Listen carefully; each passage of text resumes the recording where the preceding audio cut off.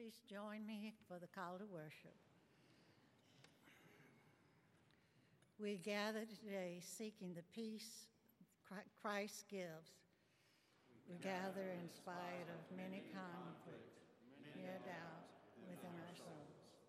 We gather longing for the breath of God's Spirit to give us courage and renewal.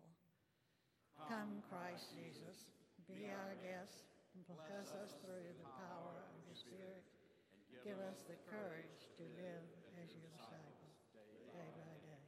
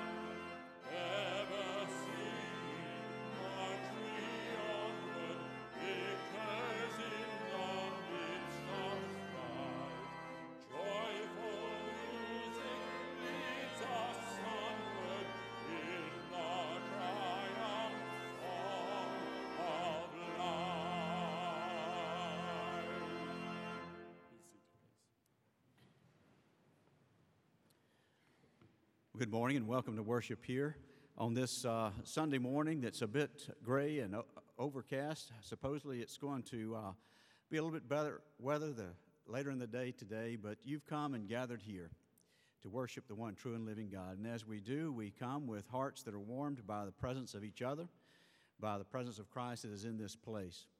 So to all who are here, we say welcome to you. Those who are our guests today, especially, we want to welcome you and give you a Southside welcome. And those who may be among us that are members who have been away for a while, we're glad that you're able to be back with us as well.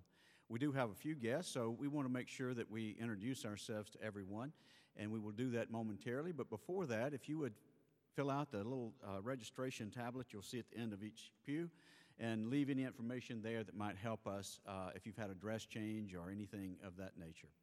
So, Southside Baptist Church is here in the heart of 5 Points South.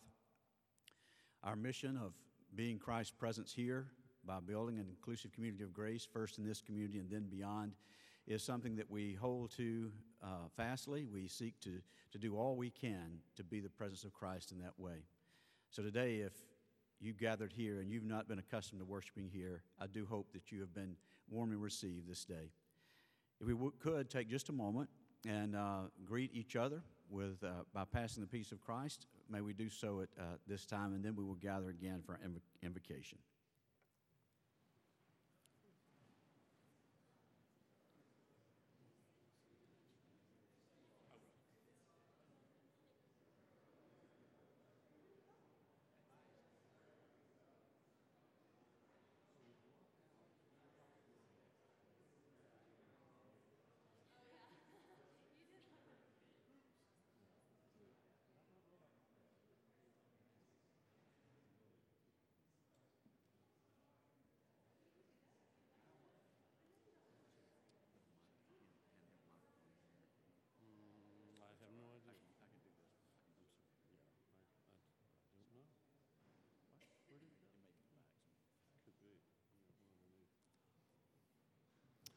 As we return and refocus,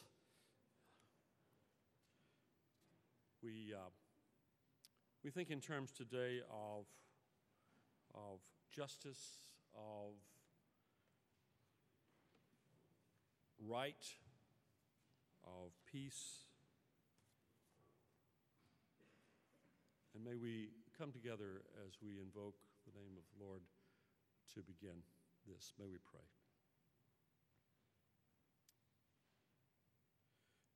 Dear Heavenly Father, we come before you as not so much judge, but as knower and provider of the right.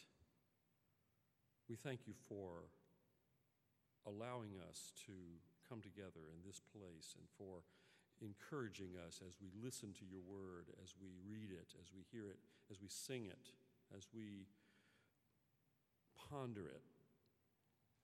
May our hearts always stand for your right, for your justice. May we not assume that we, in and of ourselves, are right, but may we know that we can look to you and to your word, to your example, for those things that we must do in our lives, in this day and this time.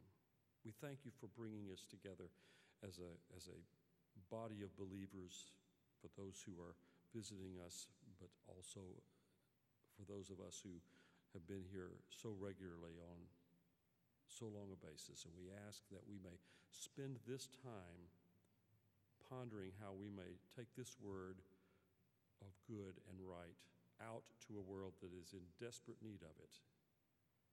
We pray this in the name of the Father and the Son and the Holy Spirit.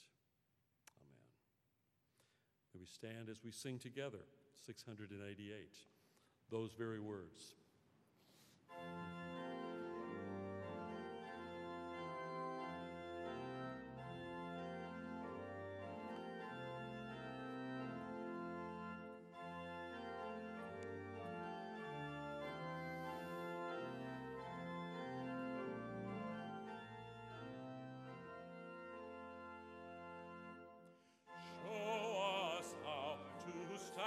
For justice, how to work for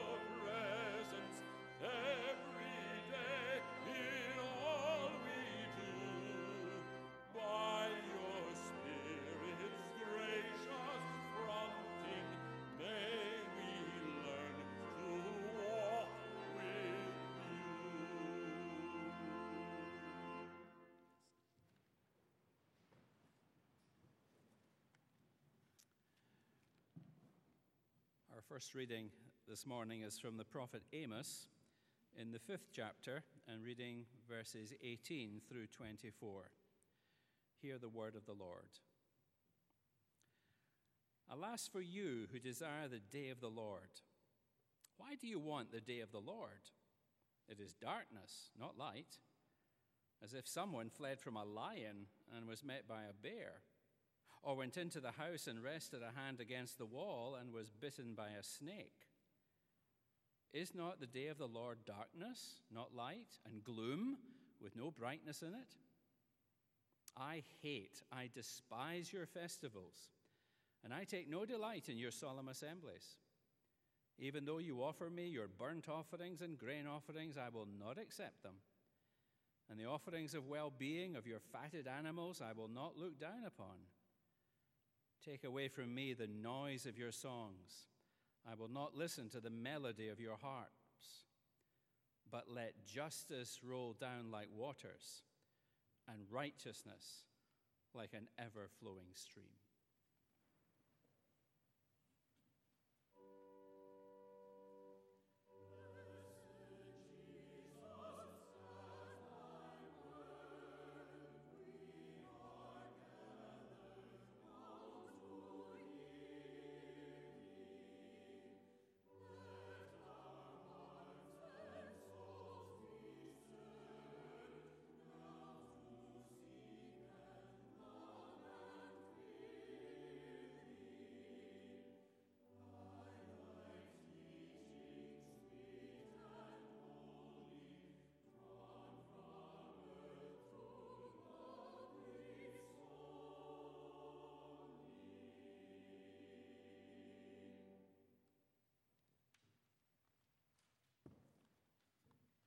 Our second reading today is found in Paul's letter to the church at Philippi. I'll be reading from chapter 4, verses 4 through 9.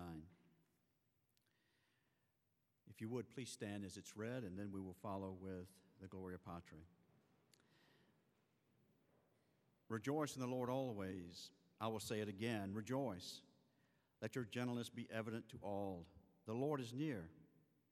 Do not be anxious about anything, but in everything, by prayer and petition, with thanksgiving, present your requests to God. And the peace of God, which transcends all understanding, will guard your hearts and your minds in Christ Jesus. Finally, brothers, whatever is true, whatever is noble, whatever is right, whatever is pure, whatever is lovely, whatever is admirable, if anything is excellent or praiseworthy, think about such things. Whatever you have learned or received or heard from me or seen in me, put it into practice, and the God of peace will be with you. This is the word of the Lord.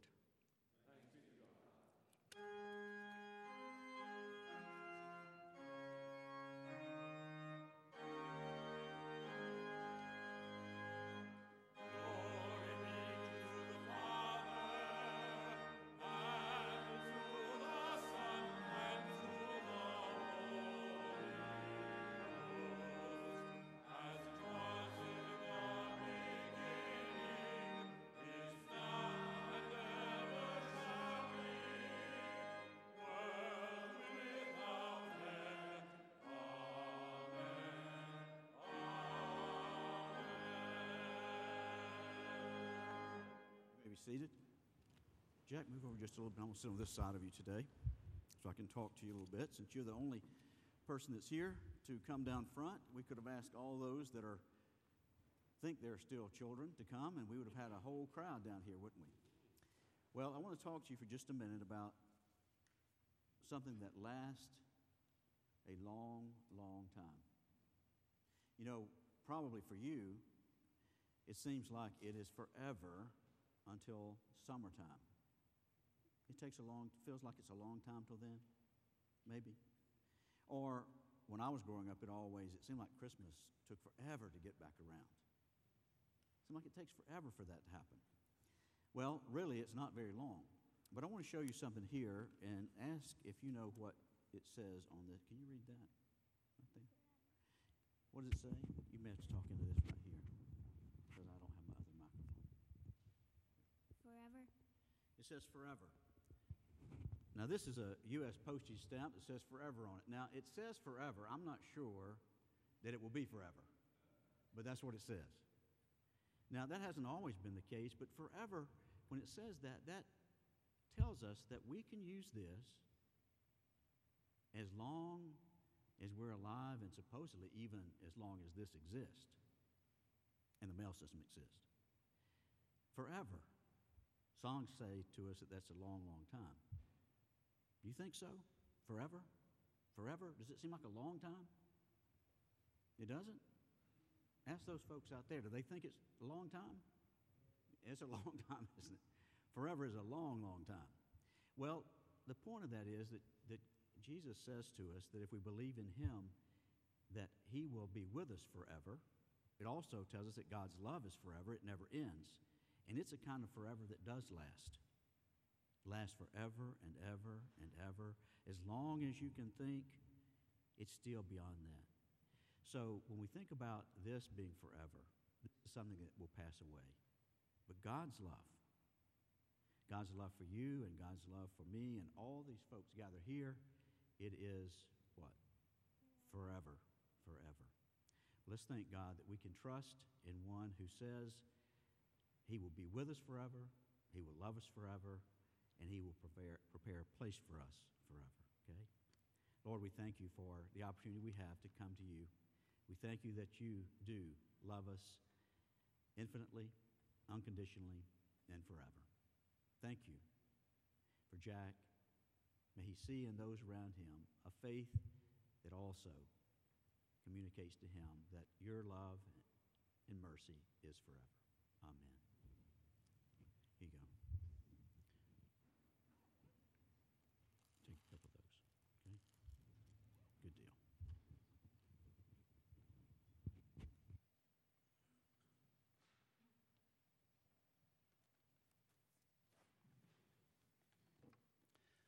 Will you join me in prayer this morning? Shall we pray?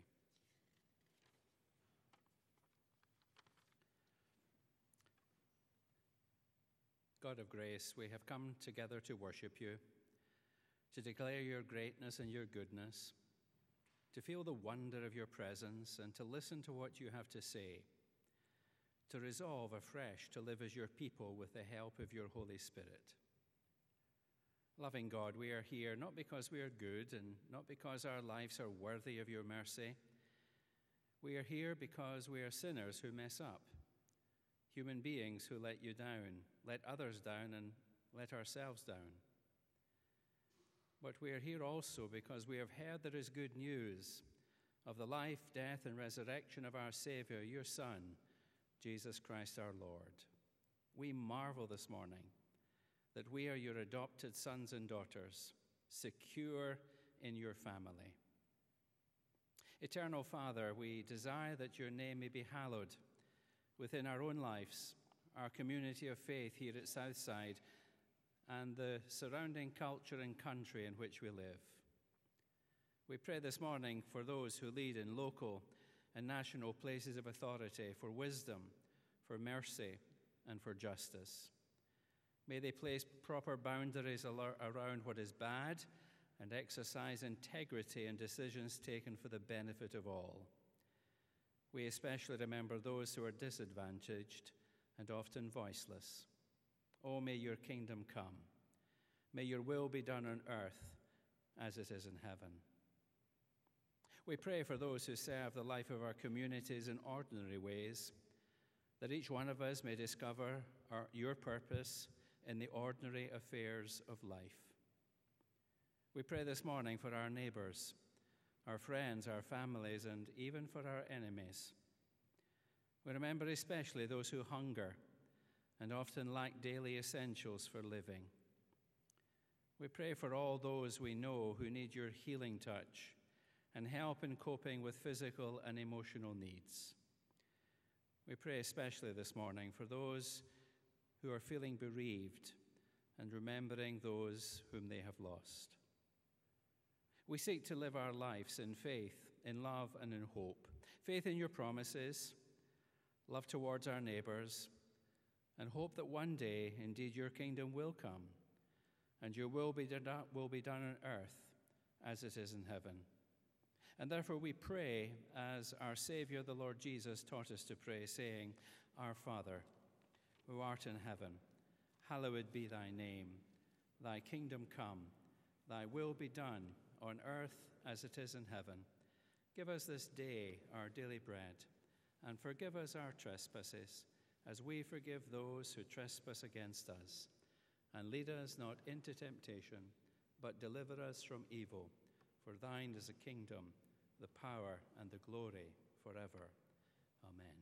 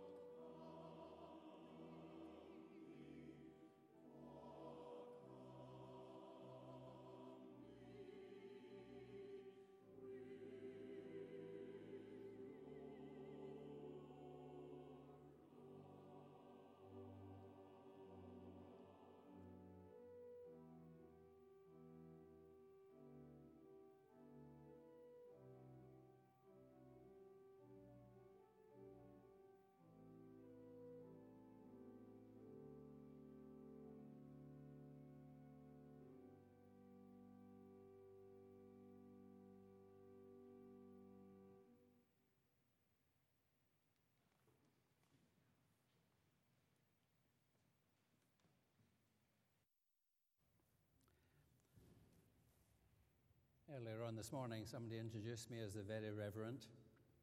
I've been known as Sir, Professor, Doctor, Ken, even Kenny. But when my mother called me Kenneth, I knew I was in trouble. It wasn't that she was just using my full name, but it was the way in which she said it, the emphasis that she put in particular parts of that word. Kenneth, I knew that I had done something and I had to be accountable. Sometimes in the prophets of the Old Testament, you hear a word of affection, of love, of God saying, "Fear not, I am with you," or "Don't be upset. I know the plans I have for you, plans not to harm you, but plans to bless you, give you hope and a future." But then there are those other occasions when the prophets become more harsh and tell the people exactly as it is. And the prophecy of Amos is one of these prophecies. Amos says, justice may flow down like rivers, and righteousness like never-failing streams. There's a parallel passage that's very similar to that from the prophecy of Micah. He has told you what is good, and what does the Lord require of you but to do justice, to love kindness, and to walk humbly with your God. These passages shine through with their simple presentation of what God is longing for. We can recite them often by heart. They're etched into the hearts of many people. But there's always a danger of familiarity. The familiar can be overlooked or neglected. The God of inclusive grace that we were looking at last Sunday morning through the prophet Hosea doesn't cease to be God when he begins to rebuke. God has a heart. God cares. God cares how his people live. God's involved with every aspect of human life.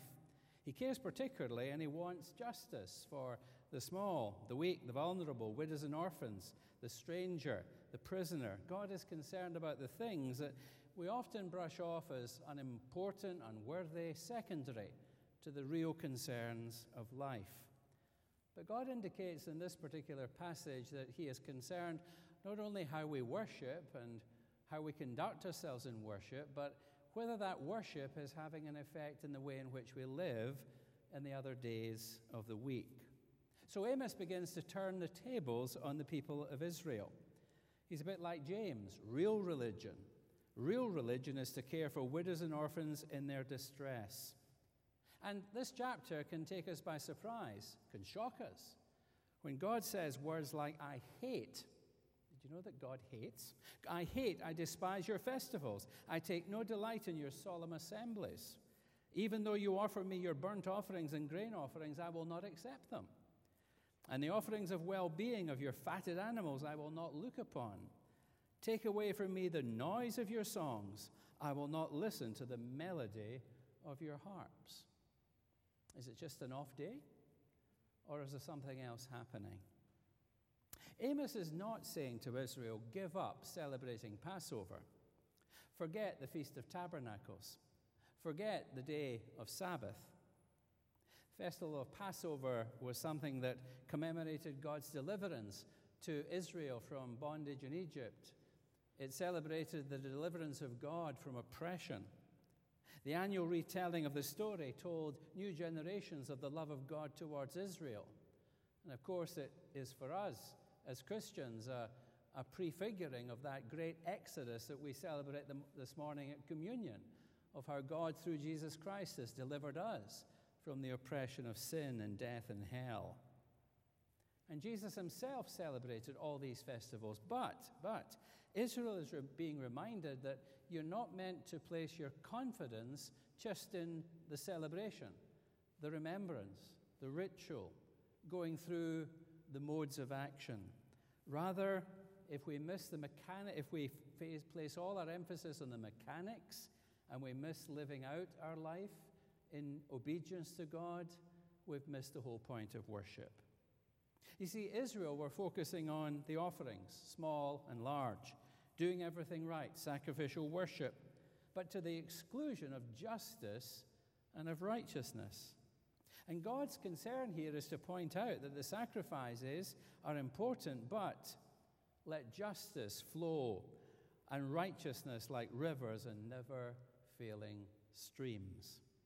And Amos doesn't mince his words in this passage. It doesn't really matter what translation you use. You're face-to-face with God having an argument with people. Amos brings the word of the Lord and he says, I take no delight. Literally, the Hebrew words, I won't smell them. Strange. The idea is that God is looking down, and it's an idiomatic expression. To smell is to smell something that is distasteful, not something that is pleasing to his nose. He shuts his eyes. He plugs his ears. And the issue is not idolatry. They're not worshiping false gods here, but rather a disconnect between belief and behavior. The people are doing all the right things in worship, but their daily lives are not characterized by justice and righteousness. The context of this prophecy is the 8th century before the coming of Christ. The nations of northern kingdom of Israel and the southern kingdom of Judah are being threatened by the Assyrian Empire. Just half a century before, things have been going very well. They've had a good king. The northern kingdom had Jeroboam II as the king who occupied the throne in Samaria for a long period of time. And during his reign, economy, politics were on the up. And then in the second half of the century, things began to go badly for them. And things began to happen. And although the ritual was still going on, the relationship with God had moved away. And so decline and recession were the order of the day. Political decline, economic decline, and religious decline. And this is the context of Amos's prophetic ministry. The strange thing about Amos is that he wasn't really from the priestly or prophetic vocational caste. He was a shepherd. I am no prophet, nor a prophet's son, he says. I'm a herdsman, a dresser of sycamore trees. And the Lord took me from following the flock and said to me, go prophesy to my people Israel. Amos is not even from the northern kingdom. He comes from the southern kingdom. Kind of hillbilly, kind of redneck, an outsider. A bit like a Scottish person telling you how to live your life in the south. Amos' invective is caustic, a sharp tirade against the hollow worshipping practices. So Amos says we may get the liturgical colors right, or we may get them wrong. We may have the liturgy all in order, the songs in the right key, sitting in our own pews with great decorum. Our homilies are short and to the point and lift our hearts and our spirits. But if the preacher is not practicing justice the rest of the week, is he concerned about the poor and the disadvantaged, then it's all pointless. God resists religious expressions that separate orthodoxy from orthopraxy, right belief from right living. And the prophets are consistent here. Joel says, rend your hearts, not your garments. These prophetic calls no way diminish theology and liturgy, but they remind us that that's not enough. One of my favorite theologians, Karl Barth, came in against the theologians at this point in one of his sayings. And he says, God says, I hate your manuscripts. I hate your theological journals. I hate your books. I hate your lectures. Wherever we find ourselves, God says, if you're not practicing what you preach, then there's something that is wrong. And our attitudes are not meant to be mundane, peripheral, but extravagant. Righteousness should flow down like rivers, never failing streams. We are to flood our lives and our communities with acts of justice and righteousness, like a stream that never stops flowing. So here comes God, and he says, and this probably offends us in some way, but God doesn't seem to be too worried about that. The singing of hymns, the finest of pipe organ music, and even the best choirs are not enough for God. They're important, but God wants right action, compassion, concern, considering the needs of others, especially those in the margins of society.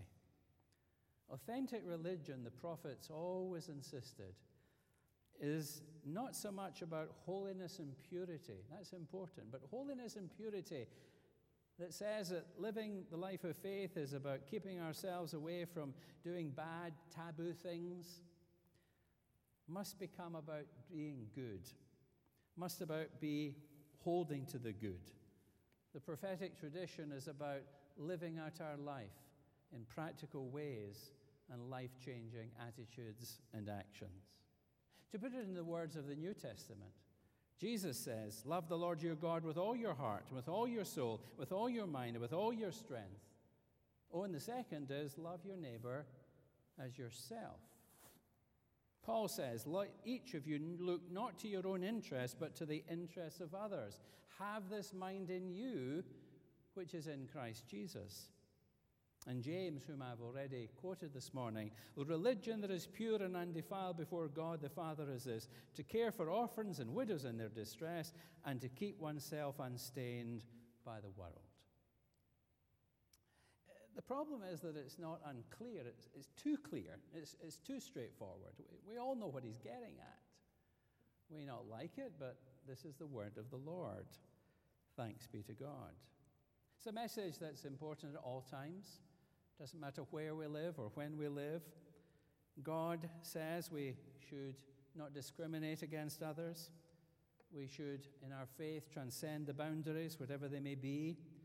Religion is always moved by compassion, regards the other, whomever she or he is, as created in the image and likeness of God, deserving of love and care and compassion, acceptance and dignity, black and white, male, female, rich, poor, Muslim, Jew, gay, straight, Republican, Democrat, liberal, conservative. Goodness is open to others. If it isn't, then the gospel is a sham. God intends to transform our lives individually, our attitudes, our actions. He longs to see within the community of faith the same thing, and the culture and the world in which we live in. Kindness, justice, humility. To be responsible for actions. It's about continuing to clothe people through our clothes closet. It's about providing food through the food bank. It's about supporting Family Promise. It's about being concerned with housing for those who suffer from AIDS. It's about being concerned for health care. It's about issues of poverty, of helping people through the dark times, the bad times, and enabling them to make it in the future. It's the call of God to justice. It's been happening here long before I got here. It's happening now, and it will happen long after we're all gone. God's work doesn't stop. But we only do it if we ourselves have been transformed by the goodness of the grace and the mercy of God. The God of Hosea, who last week says, "How can I give you up? How can I hand you over, O Israel?" Even when God's mad, God never gives up. God's love endures. And he points out these things through the prophet Amos because he loves his people. He loves his people. He says, Israel, in the same way in which my mother used to say, Kenneth, I love you. But you need to get things right in your life. We know that God is interested and committed to this because God sent his one and only Son, Jesus Christ, into this world. And he lived. He lived a life of righteousness and justice. It flowed from him. He lived a life of love and compassion for sinners. He even went to the cross and died for each and every one of us, that our sins might be forgiven, that our lives might be changed. Herein is love. Not that we love God, but that he loved us and gave his one and only Son to be an atoning sacrifice for our sins. He lived and died for us, says Paul, that those who live no longer for themselves, but for him who for their sakes died and rose again. And so we come to this table. None of us feel worthy to come, but we come not because we are worthy, but because of the need we have of the grace and the mercy and the love of God.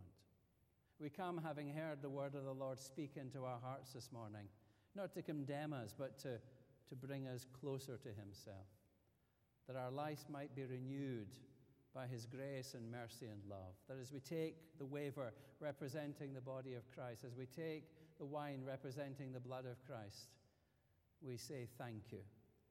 And in that moment of thankfulness and remembrance, we offer our lives once more into the presence of God. This table is not the Southside Baptist Church table, it's the table of the Lord. All are welcome to come. The way we serve, if you're a visitor, is slightly different. We will come, and Dr. Kelly and myself will be at the front with the chalice and with the plate of wafer. And you come and receive the wafer and dip it in the wine and then return to your pew. We will serve the choir first, but we invite you to come and to celebrate God's grace in communion.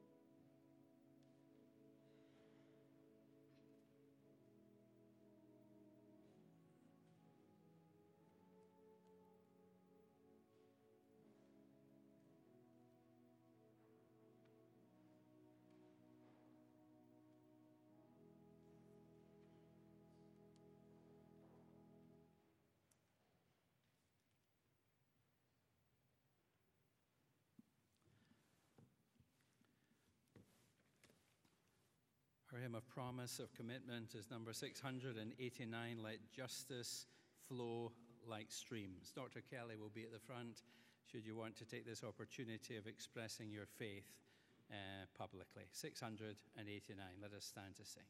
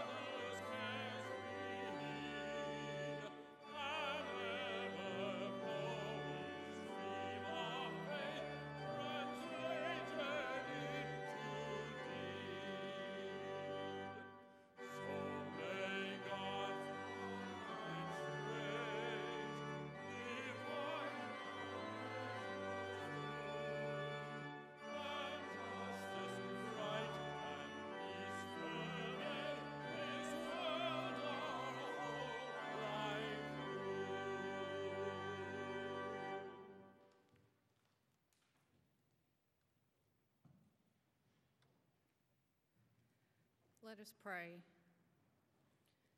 Heavenly Father, we are yours, and we come before you with thanksgiving. Help us to know you and to trust you as we daily live and as we walk with you and as we give to you. Bless the gifts to your service. In Christ's name we pray. Amen.